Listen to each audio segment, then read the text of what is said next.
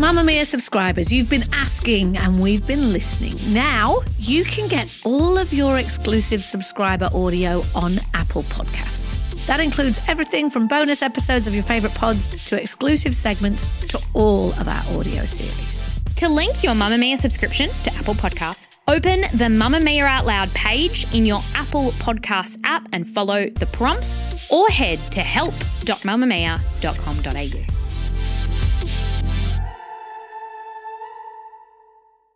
You're listening to a Mamma Mia podcast. From Mamma Mia, welcome to The Spill, your daily pop culture fix. I'm Kee Reese. And I'm Laura Brodnick. And LB, I forgot to tell you yesterday that my Skims bra broke after all that. My glowing recommendation on the podcast the other day about how amazing Skims were, and the bloody bra broke. It's important to bring up that. Thank you for being brave enough to share your story. It means a lot to a lot of people. I was actually thinking of you last night because I went to a little movie premiere in my living room. What? I guess that's what we have to do now because we're locked down, so is the rest of the world. I must have missed my invitation in the email or something, hey? It was this chic new movie that's out on Amazon Prime today called Red Diaries for Leading Forward. And because they sent this like whole snack pack and Campari drinks, I had like a little red carpet premiere party in my living room while I watched the film. But it just made me think of like we need to start going to events together and how good that's going to be. Yeah, you need to start making them invite me to these other things so then we could have been on FaceTime together. I know, well, you're usually my permanent +1 for all events, and that will happen going forward. But if it makes you feel any better, I had this really fancy night with fancy food and cocktails, a fancy movie, felt like I was in Italy, jumped in the shower, and my ratty hair extensions just fell out of my hair because they should have been taken out months ago, and I was just holding these clumps of wet hair in my hands, and I'm like, wow, how the mighty have fallen. I love it. Well, on that note, that's not really a good segue, but I'll use it anyway. It's Friday, which means it's weekend watch time, and we have a couple of thrillers. We've got a thrilling new series and a thrilling, very tense movie starring Jake Gyllenhaal. Hopefully I haven't given it away. But before we get into those two wicked recommendations, we've got to do these entertainment news headlines of the day.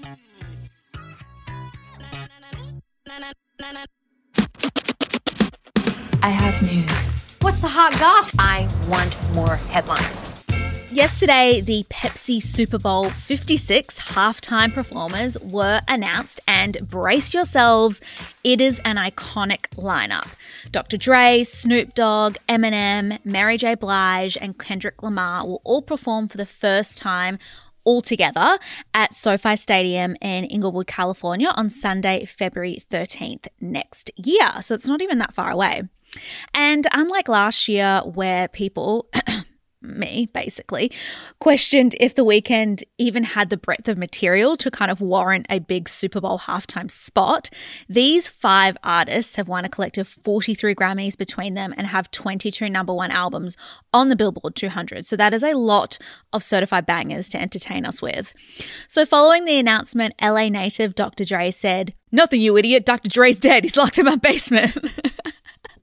The opportunity to perform at the Super Bowl halftime show and to do it in my own backyard will be one of the biggest thrills of my career. I'm grateful to Jay-Z, Rock Nation, the NFL, and Pepsi, as well as Snoop Dogg, Eminem, Mary J. Blige, and Kendrick Lamar for joining me in what will be an unforgettable cultural moment.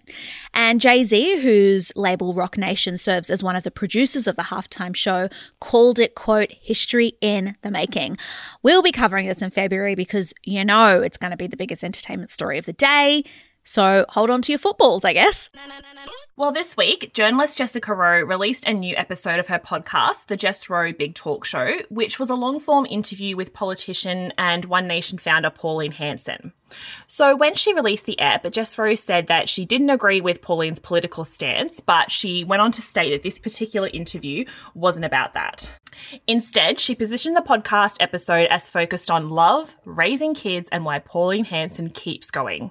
So as soon as that announcement went out, it was met with a flood of concern from people who very rightly pointed out that Pauline Hanson's decades of damaging and racist policies and media coverage was being swept aside in favour of giving her yet another platform to speak on, and one that framed her in such a positive way, which is so different to the statements that she freely makes in public all the time.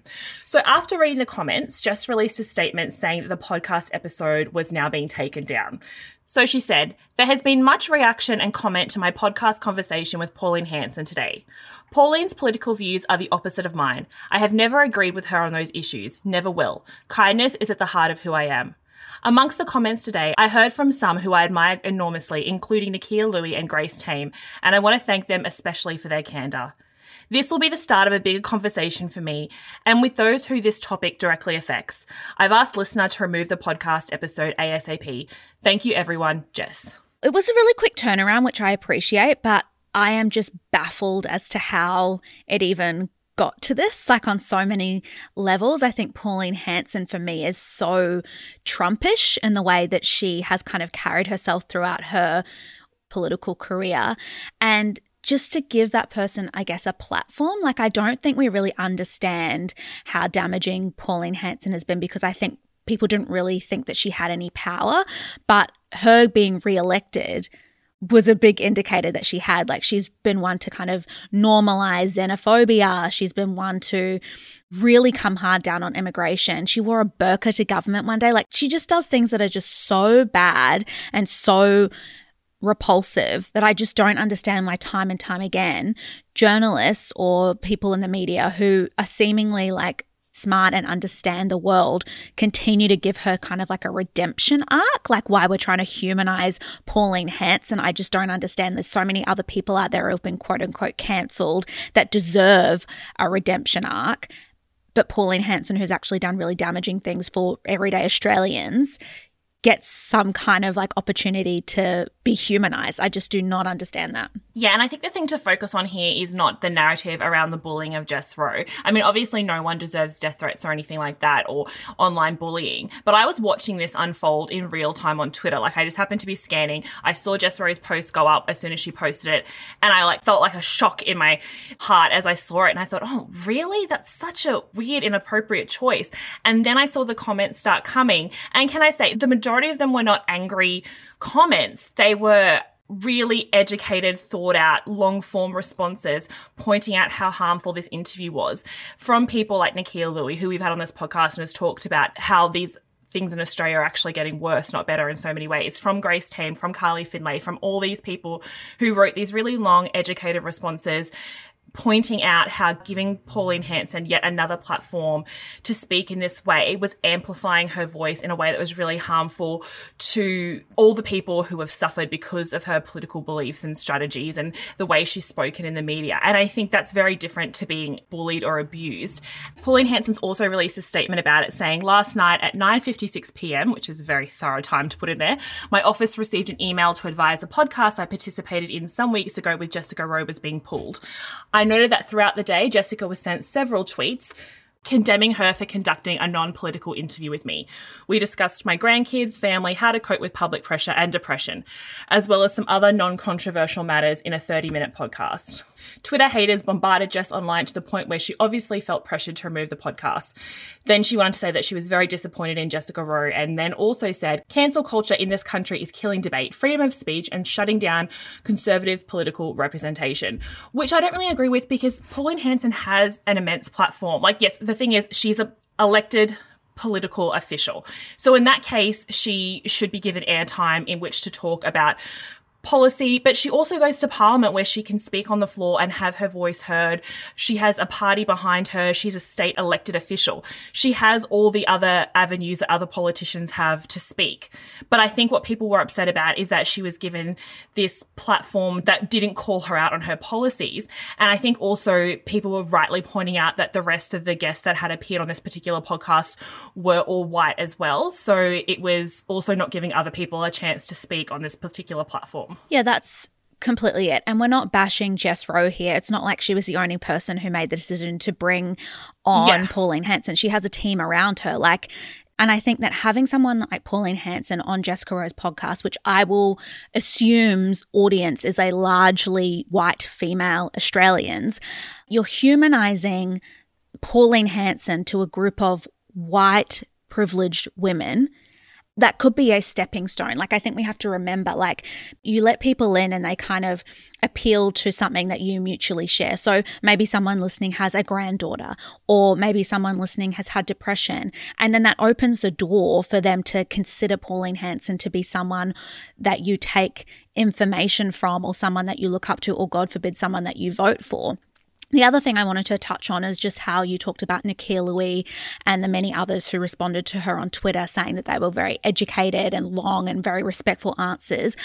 Time and time again, when you are in a situation like this, and this is why I know that, I mean, I don't know what happened in her DMs, but I do think that when you say, I've been trolled, you have to be really careful about that, because I know for a fact that when people of colour are in situations where they are trying to educate someone who's done something that isn't great, they have to be so carefully worded, so balanced, not have any emotion, because that is the first and easiest way someone will cut you down. And then you have Pauline Hanson crying that cancel culture is killing this country. Like, she has based her whole career off white victimhood. And I'm just so over it. I really just think we have to be so careful giving people these platforms, because, as you said, she has so many opportunities to speak and so many opportunities where she's heard. She represents a group of people. Like, she has a seat in the most important place in Australia where policies are being made. And to change people's minds about who we elect into government is always a grassroots thing. So someone like Jessica Rowe, who has a massive reach, who is white herself, it's not easy always to find people to bring onto podcasts. Like, I understand people say it's not easy, but like, the reason it's not easy is because it hasn't been done before. So you have to maybe spend a little bit more time researching to find a guest to come on. But I also kind of think that's bullshit as well, because we do have a breadth of talent in Australia that exists. It just doesn't exist in mainstream media. I'm just saddened by this, because I just want us to do better, and for people like Pauline Hanson to take critique like this on board and not just make it this whole big like left versus right thing, like this white. To me, conservative just means white. Like, conservative is traditional. Traditional is what white people perceive to be as the traditions that they imposed on other people. So when you say, you know, conservative people, to me, you're saying white. And I just hate that that word even exists, because the underlying meaning of it is just such bullshit. And the thing is, all the puzzle pieces from this have gone back into the exact same place. You know, Pauline Hanson still has a platform and followers. Jess Rowe, as I'm sure she's had a difficult week, but at the end of the day, she's going to keep her podcast and her job, and her life will go back to normal. But then all the people who spoke up about this, who have now got backlash from people saying that they're trying to enforce cancel culture and they're being negative and bullies and trolls, will go back down to the bottom of the pile, because Australian media, both in front of the camera and behind the scenes, is still predominantly white, slim, from wealthy families, that same kind of cookie cutter look. And so for everyone kind of crying out today about cancel culture, it's like the conversation has gone the wrong way yet again. And also, Pauline Hanson gets more media attention than most other politicians. Like, I would also kind of say that up until COVID, how many names of state premiers did people know? Could you name them all for all states? Did you know what their policies were? It's just that we're seeing them on the TV every day, that there's more of an interest in them. But for the last 20 or so years in Australia, everyone knows who Pauline Hanson is, because you couldn't turn on morning TV most days without seeing her. They were throwing to her for an opinion because they wanted to make the headlines. They wanted her to say something controversial. And I think we should say that in last year in July, Channel 9's The Today Show, who used to have her on all the time, officially cut ties with her after she said like people in Melbourne's lockdown public housing were drug addicts and alcoholics, but only because there was so much public pushback. Up until then, she was getting nearly a daily spot on that show. She had that whole big arc on Dancing with the Stars. She nearly won in a public vote, and a lot of the younger generations at the time didn't actually know a lot about her politics for a long time. They just thought she was the funny lady from Dancing with the Stars. She's done multiple TV appearances. She's been on magazine covers. She's regularly on Kyle and Jackie O, the biggest radio show in the world. They censored her for giving medical misinformation not that long ago, and Kyle Sandlands arced up on the show and said, we can't censor people. And his producers were saying, she's literally saying false medical advice that's harmful and we legally can't run that. So I would argue she's got the biggest platform, and taking one podcast away because people very rightly pointed out what's wrong with it is not going to silence her in any way. No, exactly. And like, I just keep thinking of Senator Lydia Thorpe, Give her a platform. Like, she has to get up in Parliament most days to talk about Indigenous rights and gets heckled by her male colleagues, you know, and it's just that kind of stuff really annoys me. Like, if you're looking to show a human side of something, why don't you show someone who's actually trying to do good in the world and not divide the country and try and bring us together? I just think the way the states are all going at the moment and with COVID and borders closure, I just feel like to have someone so divisive on a platform like this doesn't do us any good. Like, at a time where we're really trying to come together, we've put someone up there and now it just brings up this argument of freedom of speech and like, no. And it's like, no, like, freedom of speech is one thing, but bloody Pauline Hanson. Yeah, exactly. And that's, again, just the issue with the intersection of politics and entertainment is that politicians who have the most controversial and harmful views will always be given a role in the entertainment world. The entertainment world is about headlines, which is completely damaging, but I don't see how that's going to change in Australia anytime soon. But I guess, look, that podcast episode is not there to listen to. But if you want to go back and listen to our podcast with Miranda Tapsell and Nakia Louie, who talk about this a lot, and along with their brilliant podcast, if you haven't listened to that, we can link that episode in the show notes if you're looking for a podcast to fill the void. They're the voices that we should be giving a platform to. Move by Mamamia is the exercise app for anybody, anywhere. And in case you missed it, we dropped a brand new stretching collection that can be used to improve mobility and bookend your favourite sweat sessions. Mamamia subscribers get unlimited access to Move, and we drop new workouts every single week.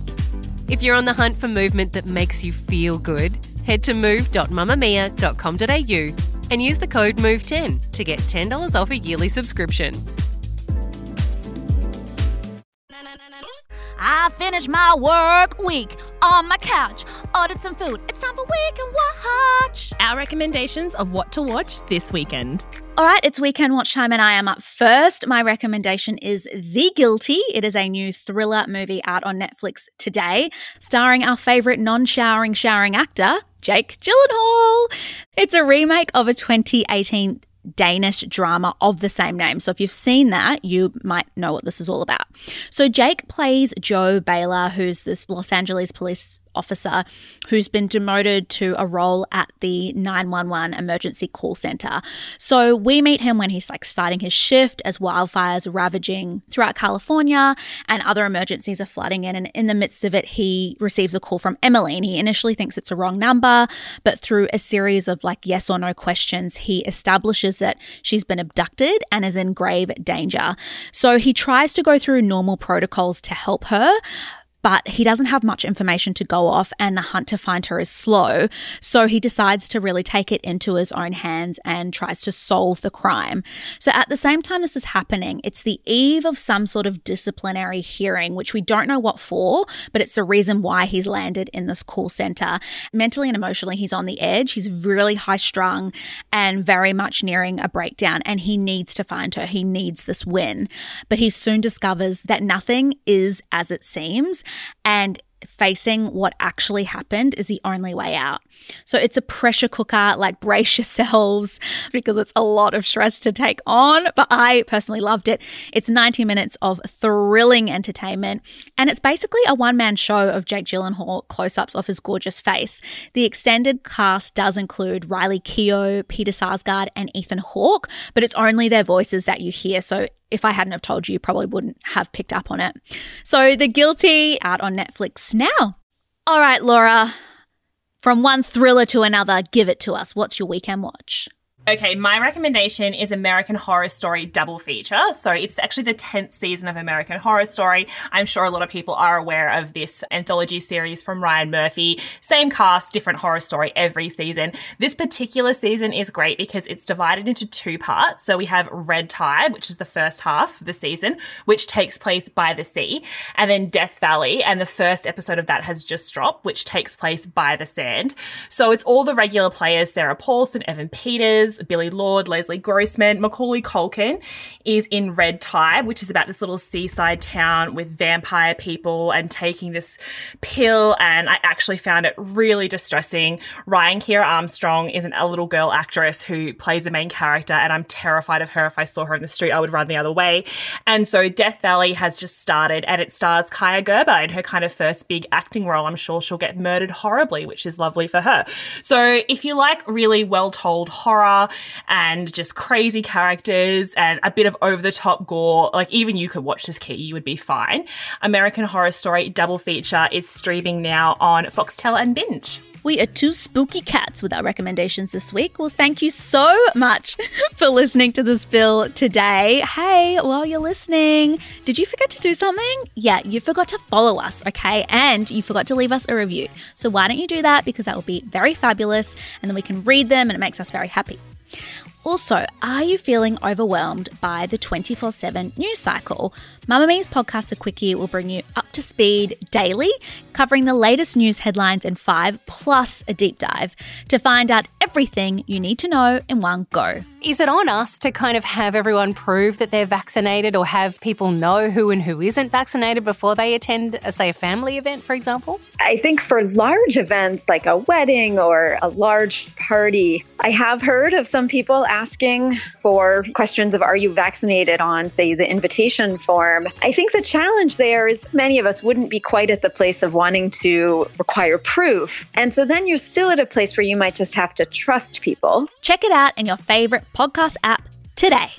This episode of The Spill was produced by Laura Brodnick and Maddie Joannou with audio production by Leah Porges. We'll see you at mamamia.com.au. Bye! Bye! Mamma Mia acknowledges the traditional owners of the land we have recorded this podcast on, the Gadigal people of the Eora Nation. We pay our respects to their elders, past and present, and extend that respect to all Aboriginal and Torres Strait Islander cultures.